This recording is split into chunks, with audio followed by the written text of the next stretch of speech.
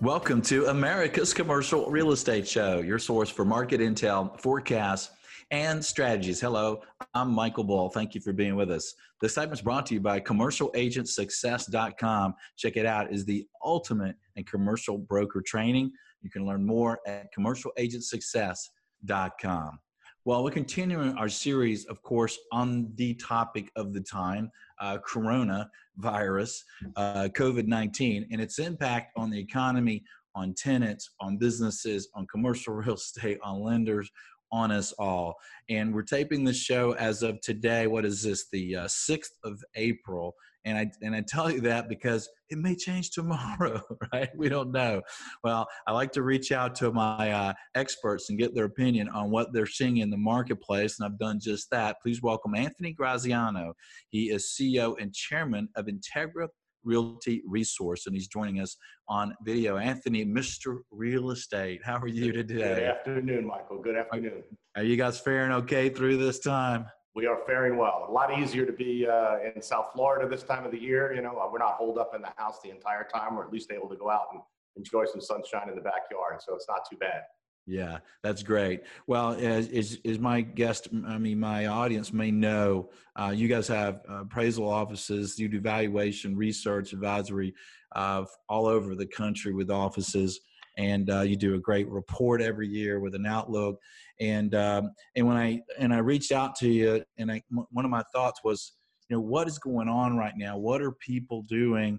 You know, what is happening? And I think that's what everybody wants to know. And lo and behold, you guys are out there doing interviews with market participants right now. We are. So, okay. So I guess my first question before we get to that is, can you do an appraisal right now? How are you underwriting that? Sure. It's a good question and one that's been asked. And what's the value of it, right? What's the reliability of a real estate appraisal? And all the prior data that you're looking at is based on market conditions that are completely different than those we've been operating under in the last 2.5 weeks. It's a question worth asking, but it also sort of addresses the old adage, you know, what good is a real estate appraiser? They're always backward looking. At the end of the day, this is when we're the most valuable, right? I mean, part of what we're trying to do is to understand what's happening in the market, what the market perceptions are. Clearly, we have a baseline of what's been happening in the past, but what's happening right now, real time, is what we're actively working on. And there's going to be a short time period here where we're not going to see a lot of transactions, which means we're going to have to use judgment. Judgment based on our experience, judgment based on what we know have happened in past cycles, judgment based on the specific conditions and location and geography of the assets we're appraising today and how they may be impacted. You know, it's not universally equal, all of the various impacts across property type or even necessarily geography. So this is really when we get paid to do the right work. And the most important thing is for us to be out in the market, talking to professionals, interfacing with our colleagues and peers who are also talking to the market, and really gain an understanding of what the probable duration and impact could be based on the best available information at the time. At the end of the day, the appraisals are an opinion of value as of a date certain, and if conditions materially either get better or deteriorate, you know, the level of reliability of that appraisal may vary. But based on what we know on the date we're doing the appraisal, our goal is to say, what does everybody think is going to happen? What is everybody's view on what the duration of this is going to be and what the impacts are? Yeah, and I was reading the Appraisal Institute's kind of guidelines, and looks like you know, obviously you have leeway to do it. I was reading the federal guidelines for essential services, and it looks like for financing purposes, for capital markets, you know, you guys are essential services, right? Yeah, the real estate the Appraisal Institute's actually done a really good job building a list state by state as these statewide stay-at-home orders have been implemented. Most of the states are exempting real estate appraisers as an essential service to be able to continue to keep the capital markets going. And although Integra primarily does commercial real estate valuation for underwriting, we don't do a ton of residential appraisals. You know, I can tell you that keeping the residential appraisal market moving is important as well. So we are considered to be essential services. That being said, you know, I've been in touch with many of my colleagues from national firms over the last 2 weeks, and even in the area firms. And most appraisers are suited to be working remotely. So most of us have gone remote, sent our people home to work remotely, knowing that we're going to have to be out in the field looking at properties, at the very least doing exterior inspections and driving neighborhoods.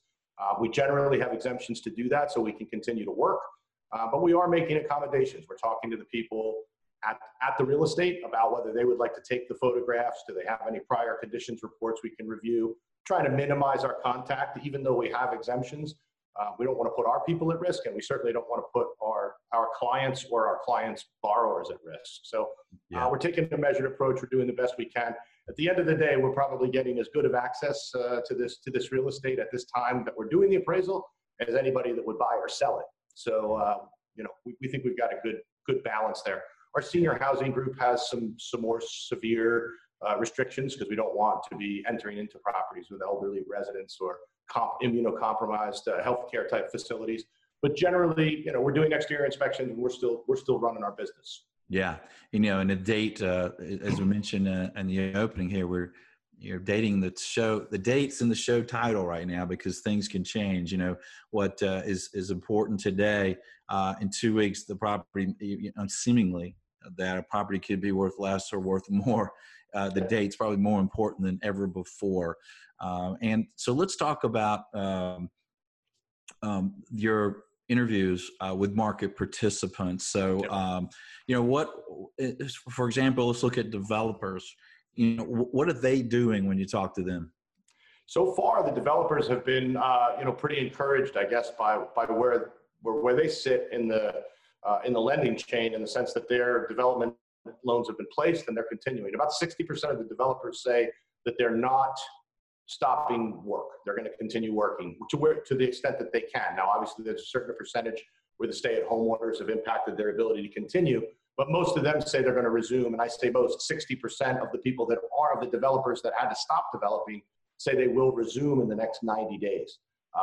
In a couple of the interviews that I've done, well, very interestingly, the developers tell me, unlike normal past recessions when there's capital market concerns, the developers usually are the ones that get the first calls, right? They're on the front lines of concerns over what's going to happen. Almost just the opposite in this case, because everybody's looking at the development time horizon and saying, hey, this project's not going to be done for 18 months, 24, 36 months. COVID-19 will be over by then. So the developers are going to continue to move. The banks are going to continue to fund those developments so far as we can see. Obviously, I'm sure in the coming 6, 12 months, they're going to start to look at those forward projections of what it's going to be worth when it's finished. But right now, the immediate concern is the income producing cash flowing properties that are having short-term interruptions in cash flow. Yeah.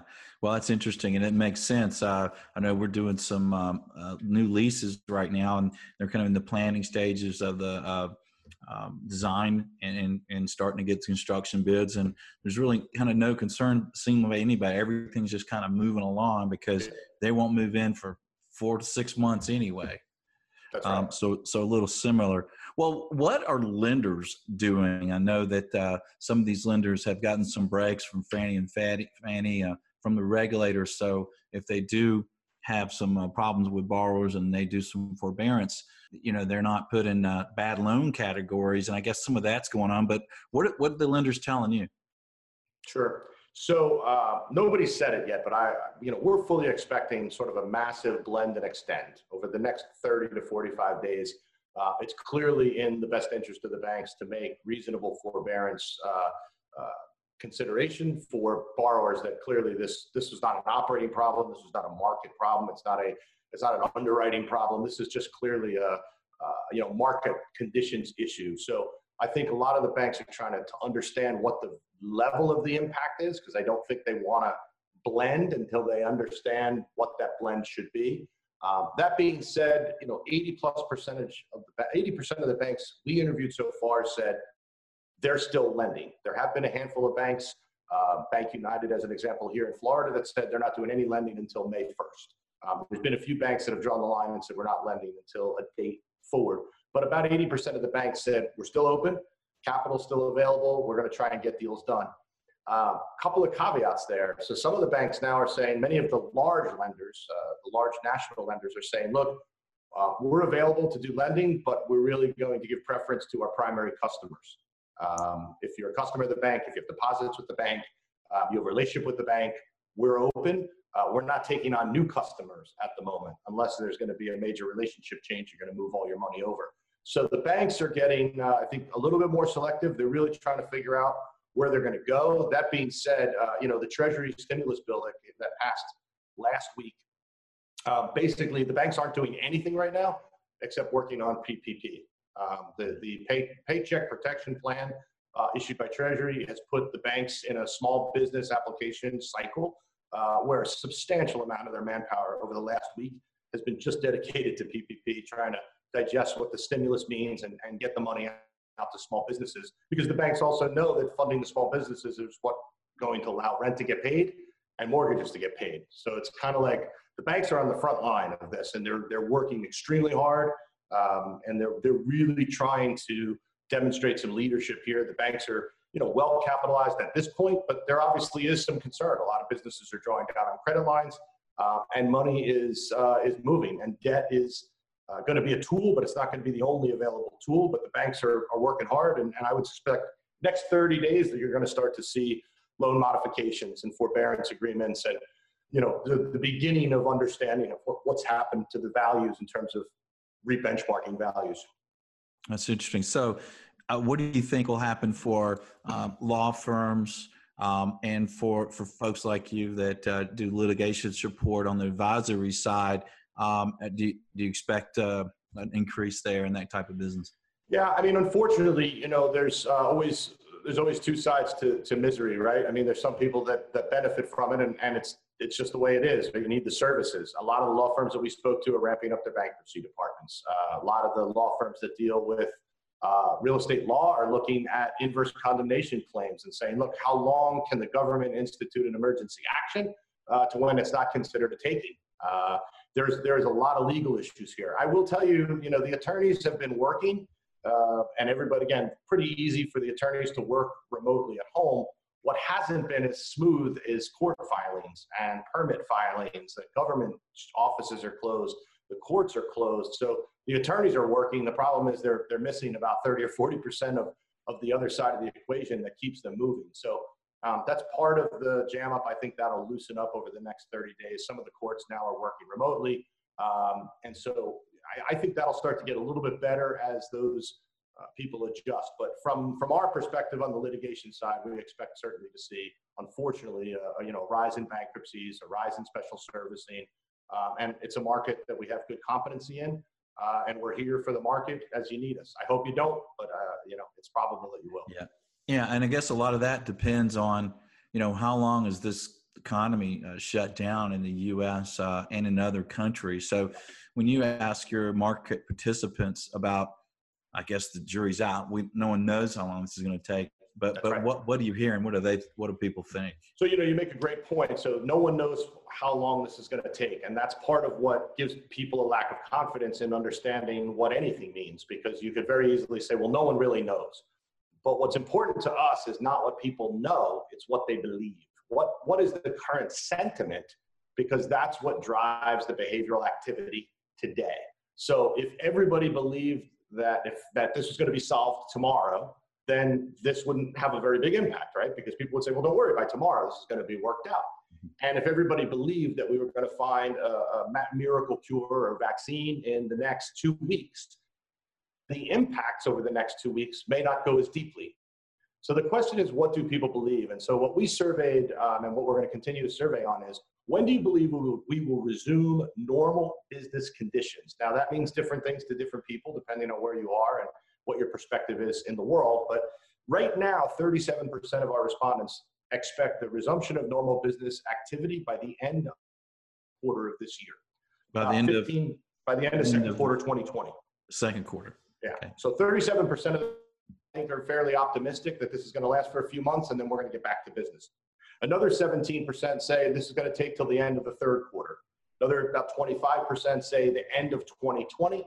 And then the balance, which is about 20 plus or minus percent, say this could be extended into 2021 and beyond.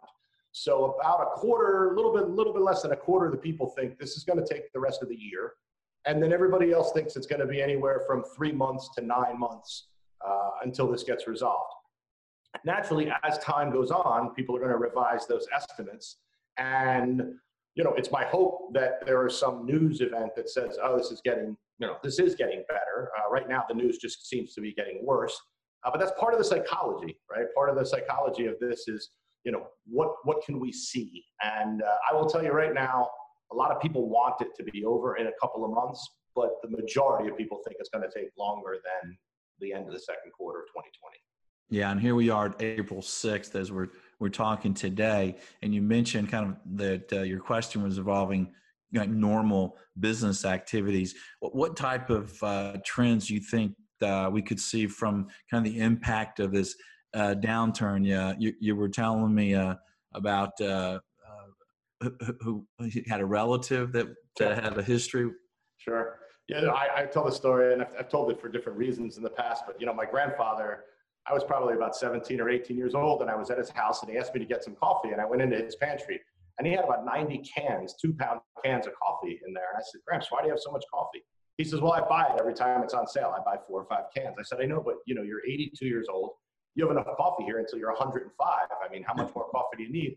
And he said, listen, Anthony, he said, during the Great Depression, sugar and butter and coffee were rationed. And he said, I can live without sugar or butter, but I never want to live without coffee again. Now, this was in the 80s. So, it affected him for 50 years. He changed his behavior.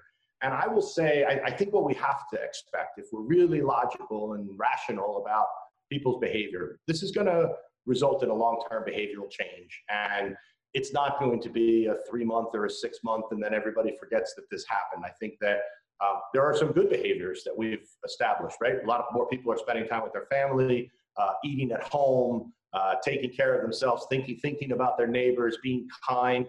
And it's not just a hurricane in one area of the country where, a certain segment of the population becomes charitable and feels good. This is the whole world, right? This is really the first time that the world has challenged the problem together. I'm hopeful that we can show the best of humanity, and I'm hopeful that to the extent that our behaviors change, more of them change in a good direction. But I will say it's difficult for me today to envision people, even if we say we're going to resume normal business activities, I'd say, okay, well, maybe back to work. Certainly, I'm going to have a meeting one-on-one or a meeting with 8 or 10 people once I feel like this is reasonably under control. But am I going to rush out and go to a stadium? Am I going to go to a music festival in New Orleans, or am I going to get on an airplane and fly to a foreign country? How long until that normal business activity remains? And when you take that to its conclusion, I think you have to reasonably expect that this is going to have some longer-term impacts.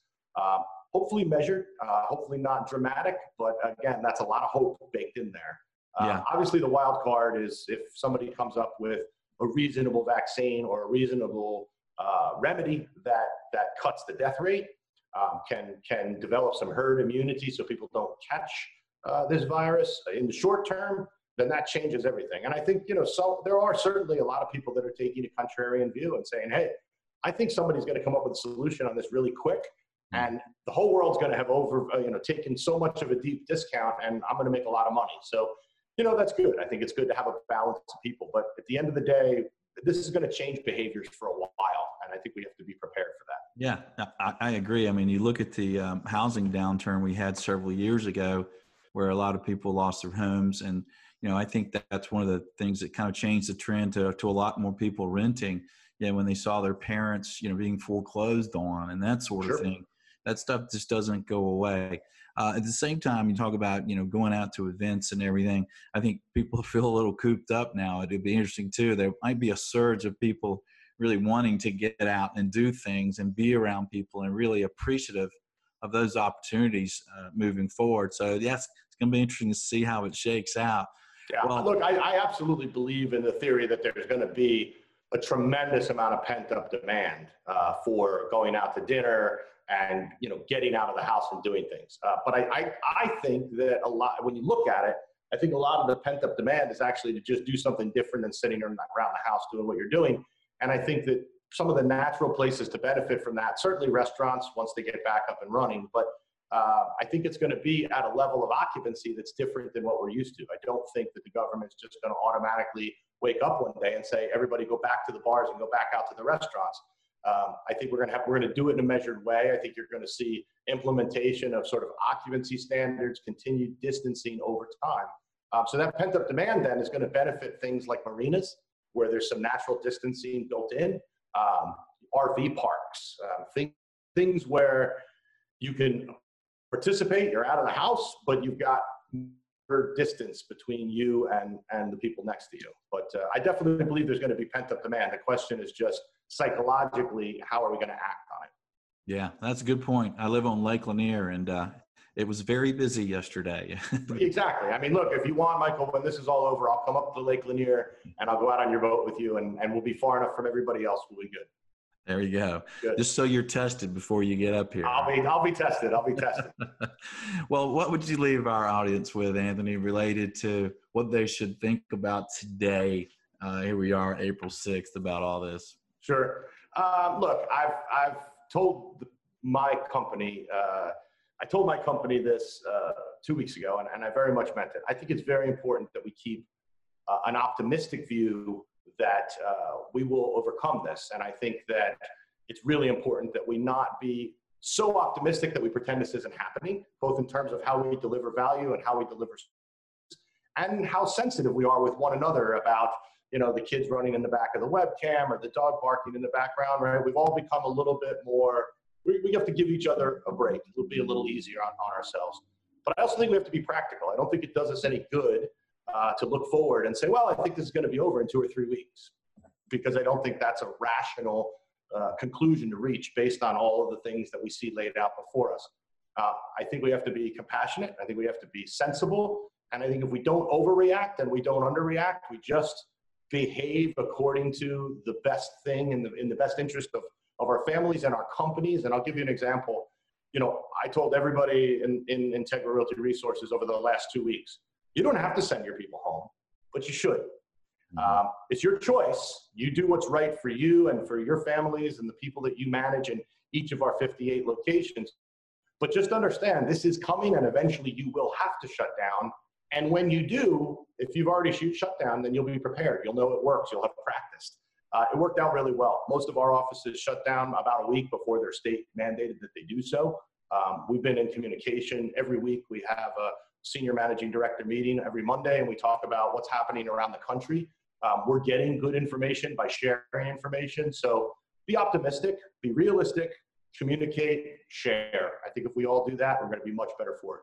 Well, good advice. Anthony Graziano, thank you for joining us, sir. Thank you, Michael. I look forward to seeing you again. All right. And thank you for joining us around the country. We sure appreciate your comments and sharing, and connect with us on your favorite social media. We'll continue kind of this Corona time coverage where we're doing more shows. We threw out all these shows that were scheduled and threw them in the trash can because they didn't matter anymore. Let's talk about what's going on now. How do we deal with it? What's the future look like? So stay tuned for more shows. Until not, I won't say until next week. I'll just say until next show. Be sure that you always lead, learn, and laugh, and join us for America's Commercial Real Estate Show.